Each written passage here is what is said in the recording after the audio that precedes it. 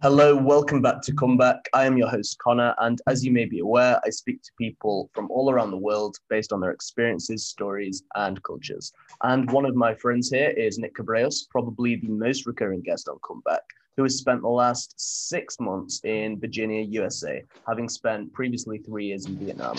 He will soon be returning to Vietnam, Saigon, so we can do in-person interviews again, which will be great. But for now, in this episode, we're going to talk about moving back to Virginia, catching up, seeing old faces, old territory, and what it means going forward. Looking forward to this catch up. How are you, Nick? Welcome. Welcome back. Hey, what's up, man? Glad to be back. Glad to be back. Are you going to be glad to be back in a week's time when you step off at Tan Son Nhat International Airport? I think so, man. I do so. think so. It's the right thing to do. What feelings do you think are going to go through your head? What's coming to your mind? You mean like right now, like how am I feeling about going back? Yeah, right now. What's going through your mind? I feel I'm ready now. Like it just kind of hit me a few days ago because I was kind of worried that I got too comfortable being back here.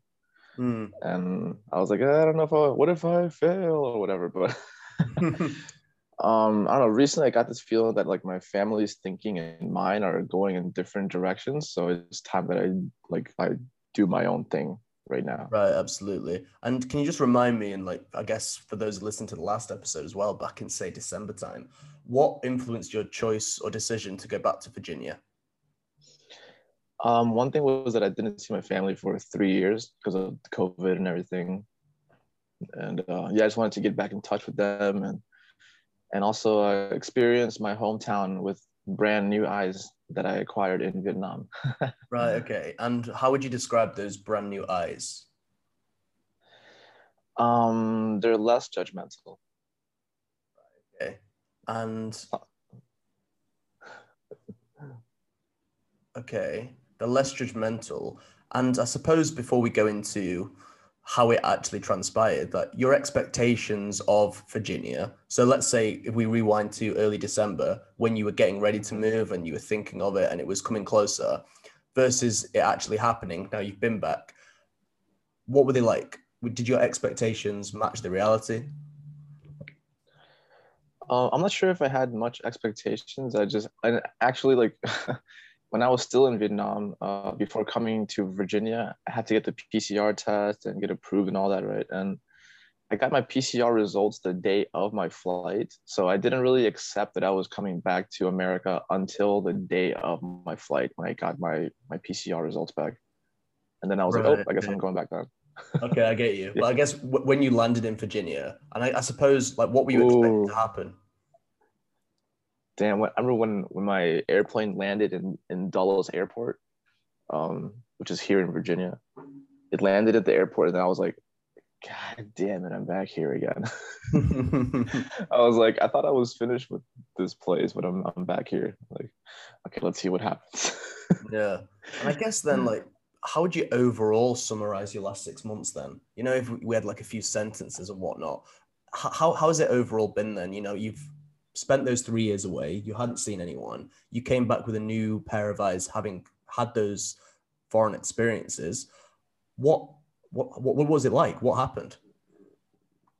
It made me think about I think there's like this Ram Dass quote where he says, if you think you're enlightened, go spend 2 weeks with your family. Because they like all of our old triggers, like they put them there by accident, right? So it's like when you go back to your hometown, it's like all of those old triggers are getting pushed again. Right, I see, I see. And what were some of those old triggers? Just like somebody in your family implying to you that like you're not being good enough at something, or like maybe you didn't wear the right clothes, so you're not being presentable enough. Or there's always something about you not being enough. Is like sometimes a message that your family might give to you, and it hits your inner child somewhere deep where it's like maybe I'm not good enough in general, right? It's like, so Yeah. that was pretty interesting. I know that I'm pretty sure you did the recent Terry Crews interview on Stephen, Diary of a Oh CEO, yeah, where that was that was incredible. great. It was raw, it was powerful, it was everything. And it's the bit, I think, after 20 minutes where he mentions that he used to be offended when he was called the N word, etc., until it really dawned on him that the only reason he would start a fight or react violently after being called words like the N-word or any other insult is if he genuinely believed that he was that. Whilst if somebody was to call him a unicorn, he would laugh because that's not who I am. Like, that's ridiculous. And it's almost the same with us, where we will only react negatively to insults and criticism if we deeply believe they're true. If you know what I mean? Do you agree with that? Yeah, right. Yeah. Like if somebody said like, God, you're an ugly elephant. It's like, I'm not an elephant. So by that Yeah. logic, I'm also not an ugly one either. Yeah. Yeah, it's just when the trigger happens. Yeah. And I suppose you spent the time in Vietnam, back in America, East versus West. Was there ever any clash of values from the West versus the East now that you've spent time in both in the last year or so? Um, I think, because like I live in Northern Virginia, like Northern Virginia is much different than the rest of Virginia, which is like pretty rural, except for Richmond and Virginia Beach, whatever. But like most of Virginia is rural. It's like countryside. But where I live, it's like a suburb of Washington, D.C. So like we kind of get like the DC thinking kind of spreads out into my hometown, which is Fairfax County, Virginia. And it seems like people are always trying to seem proper. People are always trying to seem like they have their shit together, and they try to talk like somebody who has their shit together, but you can tell when someone is just acting. How can you tell? Like forced smiling. They say please and thank you way too much to the point where it's kind of odd and kind of awkward. Right. Okay. Like they're trying so hard to seem like a whatever they think is a good citizen, I guess. Whereas like in a big city like Saigon, even like New York, people are just like they're just straight up genuinely themselves, no matter how blunt or whatever they are. Although I would say in Saigon, Vietnam, people try to not regulate, but they're not as as outgoing as people in New York City, for example. Yeah, no, of course. And even a lot of smaller aspects of Saigon struck me in terms of that lack of care of external validation, I'd say. And I use fashion as an example, where if you just ride around on a motorbike, the amount of jackets and t-shirts you see with just, I don't even know how to describe them. I'd say the word weird logos or weird sayings, and it just goes. Like people wear like pajamas on motorbikes, and it just goes. You know what I mean? Yeah, or they'll have this like a really nice like bright pink jacket. It's a dead inside on the back. Yeah, exactly. I've seen them on That's the awesome. Vietnam memes. Yeah. I suppose Yeah. then, what's the biggest challenge that you faced having to go back to Virginia? I say having to go back to Virginia or going back and being immersed in that environment again. I remember we spoke about it a few times, going back to, say, the old environments where you can get triggered by the past and the old emotions then start stirring up. What was the biggest challenge? Well, like the interesting thing is that I decided to go back and live in the place and with the yeah, in the place where I got triggered like the most recently before I left to Vietnam the first time. So I came back to my mom's house and just to see like how can I handle this shit now with the stuff that I've learned. Can I handle this place now? And the answer was yes. How do you know the And answer it was yes, if I may ask? because like initially I had thought I'm gonna live in this house for 1 month because I don't know if it's doable or not. But I'm gonna give it a 1 month shot and see what happens. And I've stayed here the whole 6 months. I'm still here in the house with my mom. Excellent. Do you think, I guess your training, we'll call it that, in Vietnam helped you? Because I know that from how we met and what you've been doing here is a lot of, I'd say, introspection, a lot of self work. Like, do you think that helped you in going back to the States? 100%. Yeah. Mm. Because if it wasn't for that, then I would have been pretty miserable, I think. Right. Okay. From your introspection, what do you think are some of the main lessons that you learned that were really important for you that stopped you perhaps being really miserable that when you were back in Virginia? That it's possible for someone to have higher emotional IQ than their parents, and and it's possible for the parents to learn that skill from their son or daughter. It's possible if they want to. If they don't want to, then they'll just be forever stuck wherever they are. Do you think that you can not force, but you can encourage them to, or is it ultimately their choice? For example, you can lead a horse to water, you can't make it drink. Does the same principle apply here? I think you're right, man. Because ultimately, like, I can tell them about whatever, read this book, what about this, what about that. But ultimately, they have to decide what it is they do. And at least with my mom, like in the beginning, she was like, "Why you keep talking to me about psychology?" Right? And then I was like, "Okay, like I'm not gonna mention it again." But of course, like her thinking eventually would put her into a situation where it causes her mental suffering, right? And then when it gets to that point, then she begins to get open to talking about the mind and all this stuff. And then when she sees that it's working, then she's like, "Oh damn!" It's like, "Okay, I'll try a little bit and see what happens." Right, yeah. Sometimes you have to get to that breaking point where it hurts, and oh, maybe I should do something about it.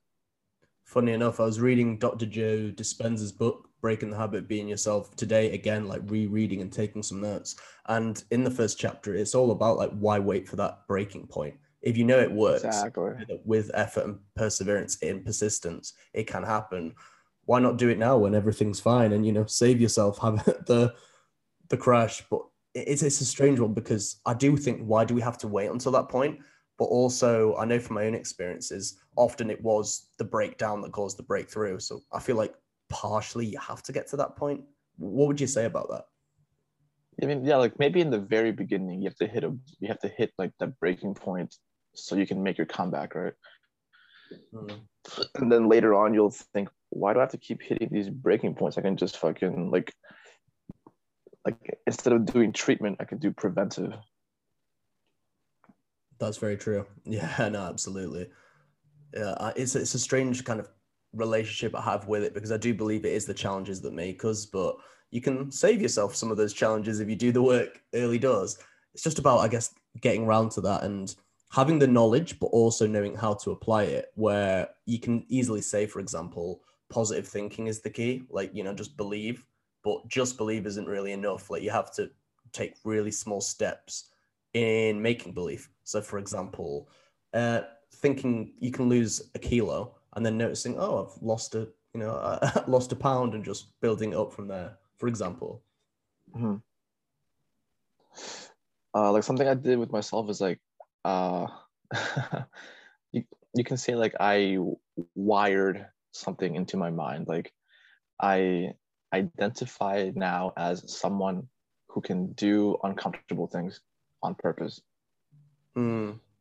And that helps a lot, because then that helps with the preventing your breakdown, right? Because you go ahead and you tackle that difficult shit before you get to the breakdown. Right. Also, because now that's just like a new habit. It's like not even like a chore, not just like this is just what I do now, and it's fun. How did you manage to rewire this? You just decide. That's it. That's it. It's just this is what we do now. Like, do you remember David Goggins? Like after he did the what is the SEAL training again? Oh, I can't remember. It was tough. Damn, I can't remember the name right now, but like the Hell Week, right after the Hell Week. Oh, Buds. Um, After he finishes Buds and he realizes he wants to continue that same lifestyle, and he gets up every day at 4:30 a.m. and he hears his mind asking, "Why are we doing this?" Like, and then he responds to his own mind and he says, "This is just what we do now." That's it.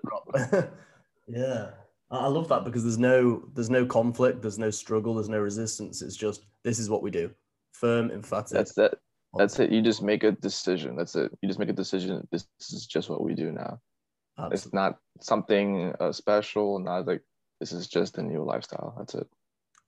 Have you managed to, I guess, get any evidence for this new belief? As in, has there been an example you can give of when previously you would have slipped into negative traits, but instead you've managed to channel that this is what we do now? Anything from, for example, not falling out with people that you might have done previously, or bad habits that you might have slipped into with pleasurable activities. Any examples that Mm. you have of managing to get this belief in you? How did I get this new belief of doing uncomfortable things? Any evidence that like, showed you that you were capable of doing uncomfortable stuff? Like anything you're proud of? Any Ah, achievements? yeah. One thing funny that I haven't done this today yet, but one thing that's really helped surprisingly has been cold showers. That's Oh, like they're the brilliant, easiest. man. It's the easiest uncomfortable thing to do because you just have to go into your shower and turn the water on. There's no like special technique or nothing. Yeah, yeah. Yeah, I've done it, but the I first noticed. first few seconds. Like what I do is like I'll go into the shower and I'll set it to, let's say, like warm water or whatever, but I'll stand under the water when it comes out so it's still cold, and then I'll just wait there till it gets warmer. Damn. And in the winter it was pretty tough, but right now it's summer, so it's not too tough right now. Yeah, no, but definitely doing that in winter, especially Virginia winters, which I believe are pretty cold. Oh, that's fair play, man. Yeah. Do you get Yeah, that? like Sorry, carry on. like in the winter when you do it, like the water comes out cold, of course, cold as hell. And the thing is that before it gets hot, it gets colder and colder and colder, and you're standing there thinking like, how much colder is this thing gonna get, man? Like I thought I set it too hot. And then when you think it like that you're really like free, water falls on your body, but you can feel inside under your skin, you're still cold as fuck. And you're like, Yeah, what the hell is happening right now? Like all tingly and stuff. yeah. You have that, but don't you also have the feeling of boom, won that one? It's like round one to me. Yeah, right. And then like the more you do it, the more it just becomes a thing that you do until it stops being like a weird. It's just like this is just what I do now. Or one thing that I did was I made a contract with myself. Like if I like the habit that I was trying to curb is like whatever, like spending too much time on social media or like watching porn and stuff. Like let's like if I watch a porn video and it's like I have to take a cold shower. Like it's not a punishment. It's just my contract. And that's Ah, that's just that. It's not. I'm not judging myself. It's not. It's not. I'm not punishing. It's just that's just part of my contract. If I do this, then I have to do that thing. is it a written contract you have, or is it just mental? I should write it, but right now it's mental. Yeah, yeah. No, I just think like the power of writing something down that if that contract's there, Yeah. you know that yeah, now that can be quite useful. Do you ever have any accountability buddies? Damn. Actually, I don't. I don't. I've been having trouble finding people who would be down to do that. Yeah, it's a weird one Yeah. because in Saigon you could find them. Like we've kind of got a Yeah. few together, but excuse me, I can imagine that in my hometown I'd struggle, and Virginia also sounds like one. It can be tricky to find the right environment, but I guess we have to create it. Like like our group of friends, like you, me, Zed, Calvis, Ricky, Luan, like our whole crew over there in Saigon. It feels like we're like a group of friends that we sharpen each other. Yeah, I'd agree. We're like the same way that a chef sharpens his knives, like right? We're sharpening each other constantly. Whereas when I came back to Virginia, it's like that was gone. There was no one, there was nobody that was down to do that with me. So I had to learn to sharpen myself, Yeah, and I'm sure I could have done better, but I'm still learning yeah, of how course. to like motivate myself when nobody around me is doing that thing. When nobody else around you is doing that thing, how do you motivate yourself? Like what goes through your head which will actually get you to do the thing? One part is like it's like I'm not judging them, but I just think like I don't want to be like them. Not that I'm judging them, but it's just like I don't want that to be my lifestyle. So I have to do something different than them. Hmm. And what's funny is like when here in Virginia, like if I drive and whatever, like if I drive over to that area, everybody's outside jogging. And before I used to judge them like, oh, these guys think they're so cool. Now they're running around with their Adidas shorts, like if they were like amateur runners. But now when I see them and I go to those neighborhoods, I'm like, these dudes are fucking actually jogging, like they're pushing themselves. Whereas where I'm living, nobody's doing that. Hmm. No, I can recount a similar example in my own life when I was once in the car with some friends, and there was someone that we knew who was, let's say politely, slightly lacking in shape, right? So they're slightly overweight, going for a jog at like 7 a.m. And they were all kind of taking the piss. Like, what the fuck are they doing? I was thinking, they're doing a jog at 7 a.m. Like, fair fucking play. None of us have done that in the last 2 years. Right. Yeah, it's so easy to judge them. Yeah, it Also, is. like, it's like part of us is hurt and sees, and then that's a good opportunity to be like, hey, look at that guy, ha ha ha ha. But actually, it's like they're doing the work and you're not. Mm. Yeah, exactly. Like joke is on you. Yeah, especially the pleasure pain principle, where it's much easier to get that bit of pleasure by like laughing with your friend at someone who's going for that jog at 7 a.m. rather than put yourself through the pain of doing it yourself. And Yeah. again, with pleasure pain, it's easy to once you associate pleasure with going for those runs and being in the groups of people who do sharpen each other's saws and create masterminds and go for runs, etc. Once you associate pleasure with that and pain with being with the judgmental, the gossipy, the people that I wouldn't quite want to be around, that's when change happens. It's when Mhm. the pleasure outweighs the pain that things actually change. And it can be a very powerful and useful motivator. Like if you change your self identity to someone who doesn't judge other people, and then when you start judging someone, um, and you break your rule of your self identity, like in your stomach, in your gut, you get this empty feeling of like, oh, like I'm doing something wrong right now. Something is not right, and That's it's just because you're breaking your rule. exactly.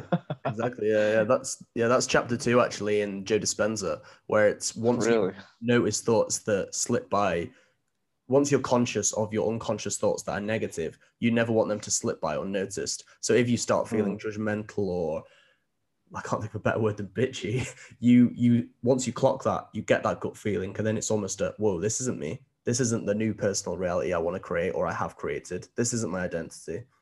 Put it away Yeah, again. you like you physically feel like an emptiness in your gut. Just like it feels like you're cheating yourself. Is what Mm, it feels like. You yeah. just cheated on yourself. Yeah, exactly. And then that's the worst thing because there's no one you can blame. Like if your partner cheats on you, you can give the grief to them, but now if you've cheated yourself, you have to pick up the pieces and you have to deal with it. Like if I'm talking to somebody about self-development stuff or whatever, and then I start to feed my own ego during that conversation, like shortly afterwards I can feel it. I'm like, what am I doing right now? Like something is wrong. I have to Yeah. change this. It's good that we get that though. It's good that you get that kind of that signal that you're doing something wrong. It's Yeah, I'm really self-awareness. grateful for that. Yeah, Because that was not there before. That was not there before. yeah, it's a sign of growth and there's no self-development without self-awareness. And then you've grasped that, you can prosper. Yeah. Awesome. Big time. I'm trying to think again about the Virginia aspect. So I suppose we've like spoken about key lessons, and I guess from a personal point of view, Nick, when you arrive this time next week, what can I expect? Is it same old? Is it not same old? That sounds insulting. Like, is it the same Nick, or like have you changed? And if you have changed, in what ways? No, I think there's been some changes. Okay. Um, I think thanks to working at Starbucks, because I worked there for about, I want to say 5 months. Uh, Customer service jobs they're great for ego training. Okay. Yeah, people just being extremely rude to you and then expecting you to provide them a service like that can happen, and that's a great ego test. Yeah, I bet. So Yeah. so I think if someone is trying to like mess with me like that now, like it would have less effect because I mean Starbucks customers, man, they've been training me. They've been I training can me only this whole imagine, time. to be honest with you. I can only imagine. Are there any, I guess, are there any things that you think you'll do differently now that you've lived in Saigon, Vietnam? You've gone home and now you're Mm. coming back. Are there any things that you think you'll change now you're coming back? Like things that I'll do differently, like Yeah, when I'd I say get back. so. Yeah. Um, I think I'm going to just be a better leader for myself. Like I'm Nice. gonna trust myself more and my decisions more. And yeah, think just more trusting in myself to do what is right. And yeah, just trusting my awareness, basically. What are you most looking forward to about the comeback to Saigon, and what gives you the most fear about coming back to Saigon? Yeah, looking forward to seeing my girlfriend, seeing all my friends over there, the cheap food, the cheap coffee. I miss all that stuff. The city life. I'm like, I spent almost my entire life living here in this exact place in Virginia, and I always felt that I should be in the city. Right. Okay. So I'll be happy coming back to the city for sure. That's like my habitat. The scariest thing, um, I don't want to use the word scary too much. I'm gonna say exciting.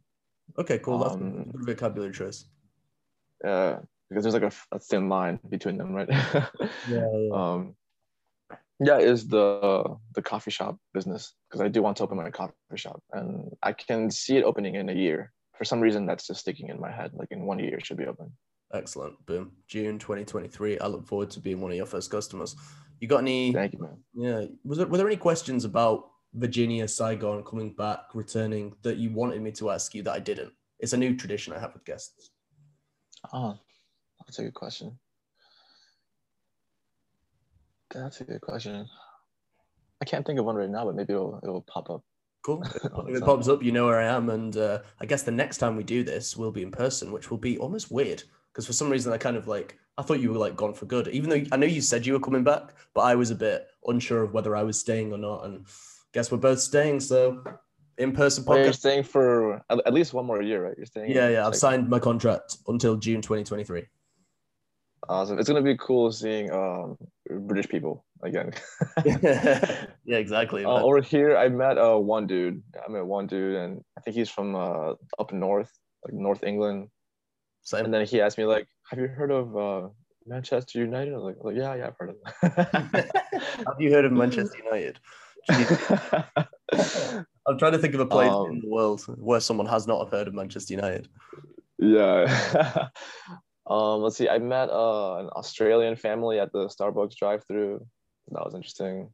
But yeah, not too many Europeans or Australians over here.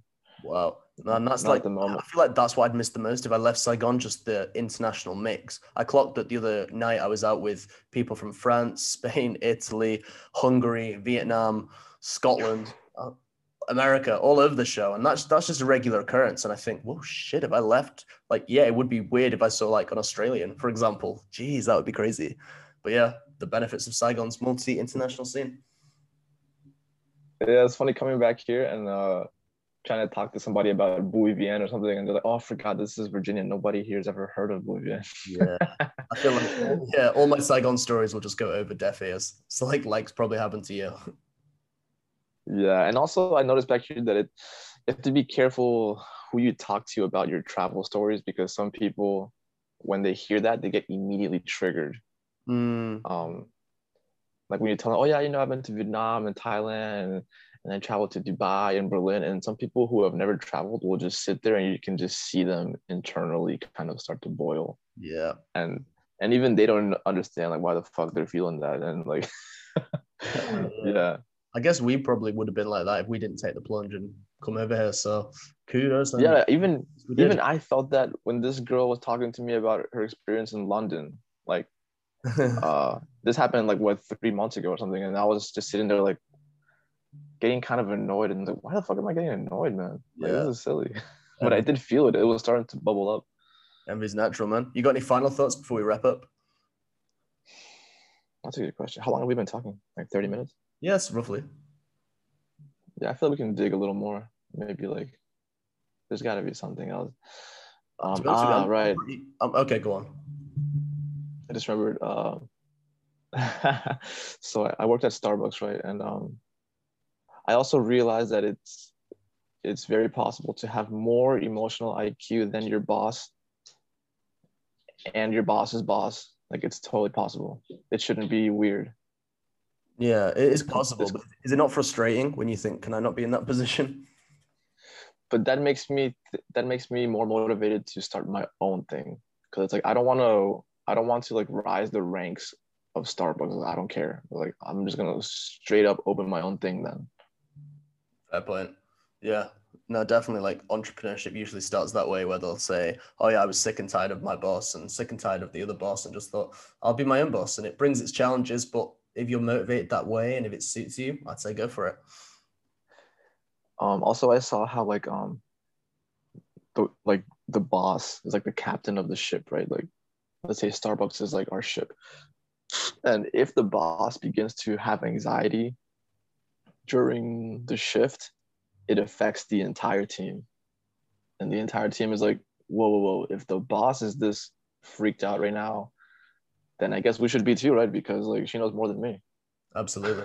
Yeah, it goes back to like the principle we spoke about in the Napoleon Hill chapter 1 about like the leader setting the tone for the whole rest of the team. And like Stephen Bartlett from Diary of a CEO had a similar issue when his whole team's like computer servers got hacked. So they were going to lose millions of dollars, like 100%. And so he thought, right, this is a complete disaster, but they're going to sense. So I'm just going to stand there and pretend it's all calm and hopefully it blows over. It did. But yeah, it shows the energy of the boss really can influence the team. So be very, very careful, and composure really matters. Yeah, so like if you have high emotional IQ and your boss does not, and your boss is freaking out during some rush hour or whatever, like at work, that is the moment when you can decide that this person is my boss on paper, but in my mind, this person is not my boss. So I don't have to follow their emotions. I can just do my own thing and just pretend to be their employee. Yeah, absolutely. Yeah, that's like taking responsibility. And yeah, I suppose so. I suppose it's going against the grain, but in a positive manner. Like that happened to us at Starbucks, and like I could feel she was sorry, I could feel my boss was bringing the whole team down. And the thing is, like when she was feeling down, she would start telling us things to bring us down. Like, and I'm sure she didn't mean to. It was just like a autopilot reaction. But she would start telling us like things like, "Oh, you're pretty slow today, huh? Oh, you have bad memory, huh?" Like just things like that that actually are reducing the effectiveness of your team overall. So why would you want to do that, right? But she didn't have the awareness that that's what was happening. Yeah, I feel like as a leader, I mean, this might be tricky for me as the amount of leadership positions I've been in my life have been, there's not been too many, but the one thing that I have learned is it's important to have people around you who will tell you when you're fucking up, because that's often the person's biggest downfall when they don't have that and you don't have that awareness. And you're saying this to your team over and over, and everyone else knows it's a disaster. You probably know it's a disaster, but you know it's not getting picked up on. So you need like a trusted lieutenant to tell you when shit's hit the fan. Yeah, and I would have loved to tell my boss where she was fucking up, but also like I don't know if I should just go up there and be like, "Hey, do you want to know where you're fucking up?" Like, maybe that won't work, right? So like, uh, it would be cool if the boss could be humble enough to tell you like, "Hey, if I have anywhere to improve, I think you should tell me." And they're like, "Oh, we'll be more than glad to tell you." Yeah. It's one of those. I remember, like, again, I've mentioned this for the third time. I feel like, I'm an ambassador on the podcast Diary of a CEO. The Gymshark CEO comes on and he did a 360 feedback with his team after working with them for a year because his girlfriend suggested it, I think. So they did the 360 feedback, but it was all private and anonymous. And they all put in like what he's really like. And it was like arrogant, out of control, doesn't listen. And he was absolutely livid, goes home and he's like cursing and he's put it away and he gives it to his partner and goes, "Look at this, look what they've said about me." And then after it all calmed down a few hours later, he said, "What do you think?" And she went, "That is the most accurate thing about you I've ever read." And Wow. that really triggered him into thinking, shit, I need to turn this around.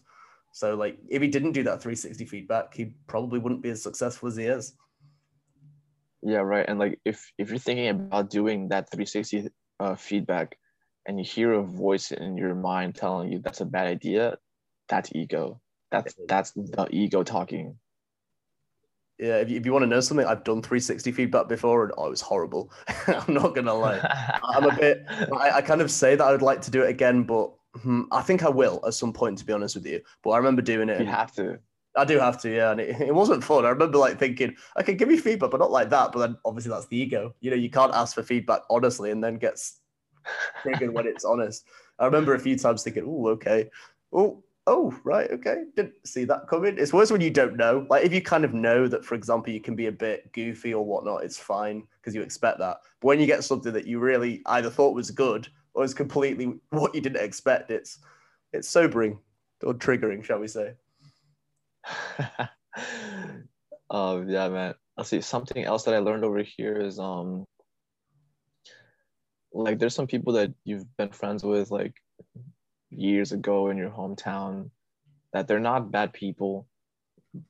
I'm gonna say person. They're not a bad person, but this person is not trying to develop themselves at all. Actually, it's going backwards, right? And then when you try to tell them like, hey, like there's a way to, to develop yourself, then they're like, man, I don't want to hear that shit, man. Like, who do you think you are? Then that's a good clue that you should not be spending time with this person.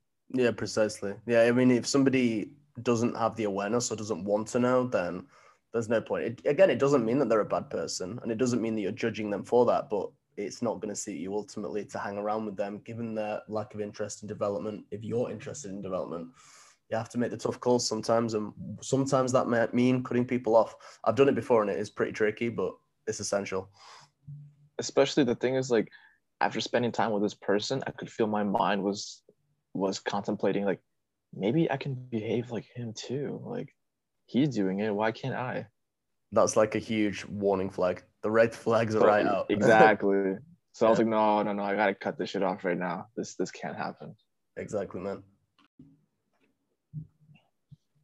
What is some feedback that you received about yourself that was harsh, that you didn't enjoy hearing, but was essential and that you're glad you received it? That's a good question. Like just like ever in my life. Yeah, ever. Like, is the one that springs to mind. For example, like a good friend of yours told you that you were, I don't know, whatever, and you thought, oh, no, I'm not, it's you. And then you put the mirror on yourself and thought, maybe I am. I think my girlfriend told me once that like I was trying to help somebody's mindset just to feed my own ego. And you feel? And there was. Mm. Yeah, because like after I would, let's say, adjust something in their mindset, then I would tell my girlfriend about it and kind of use it as a way to boost myself. Like Mm-hmm. I would be something like, oh, ha ha ha, like I totally got into their mind today and did some readjustment. And then my girlfriend called me out. It's like basically told me like, that's literally your ego, right? And then I was gonna defend myself, and then I was like, oh, no, she's right. Like, damn, I can't say anything back. She's totally right.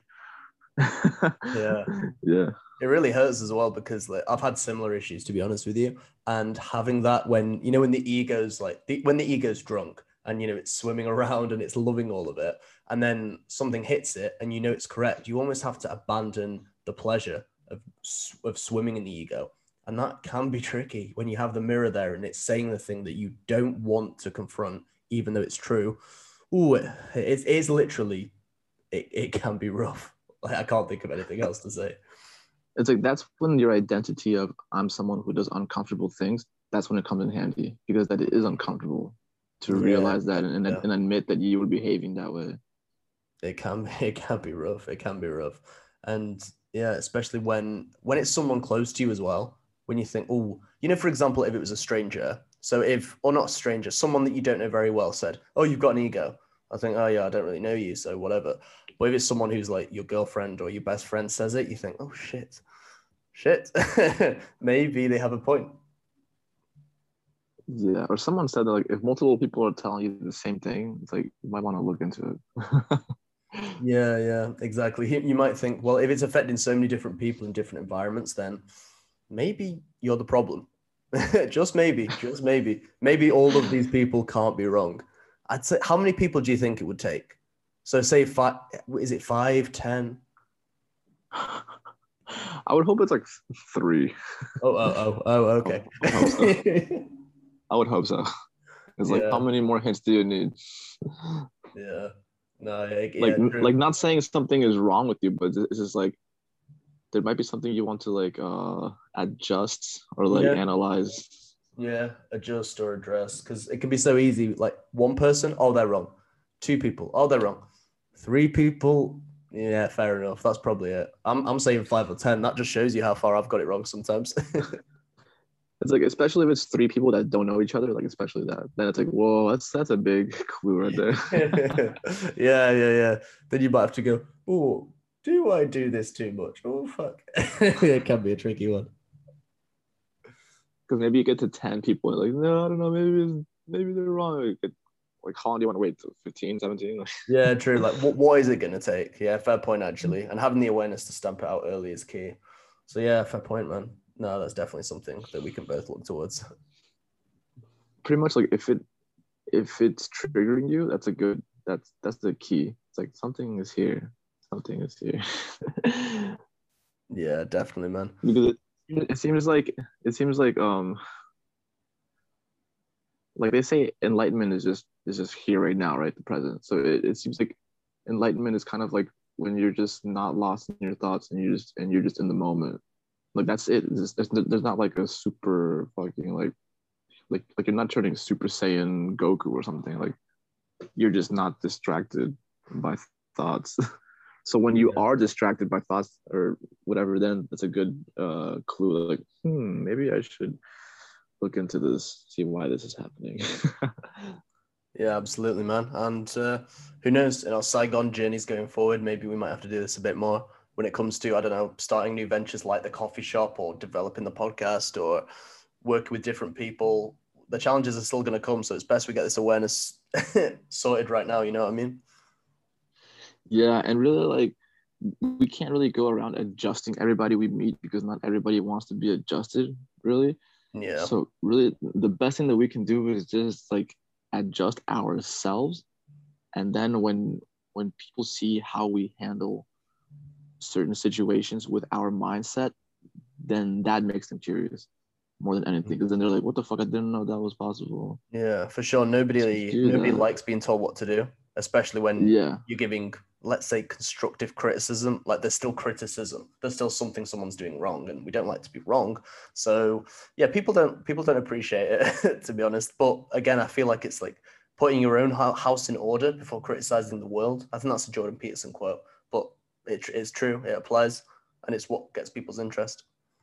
It's like by putting your own house in order, it allows other people to see that that is possible. Yeah, exactly. Perhaps visit the house and pop in for Sunday lunch. Yeah, it makes them curious. Like, could I do that too? Yeah, exactly. Because you totally could. If they want to. Yeah, and that's the beauty. Like if people knew how powerful their mind was, and if they learn how to use their mind instead of their mind use them, like the world would be a different place, dude. Definitely, man. Nice. Thank you very much, Nick, and speak to you on the next catch up in a week's time. Man, I'll see you soon.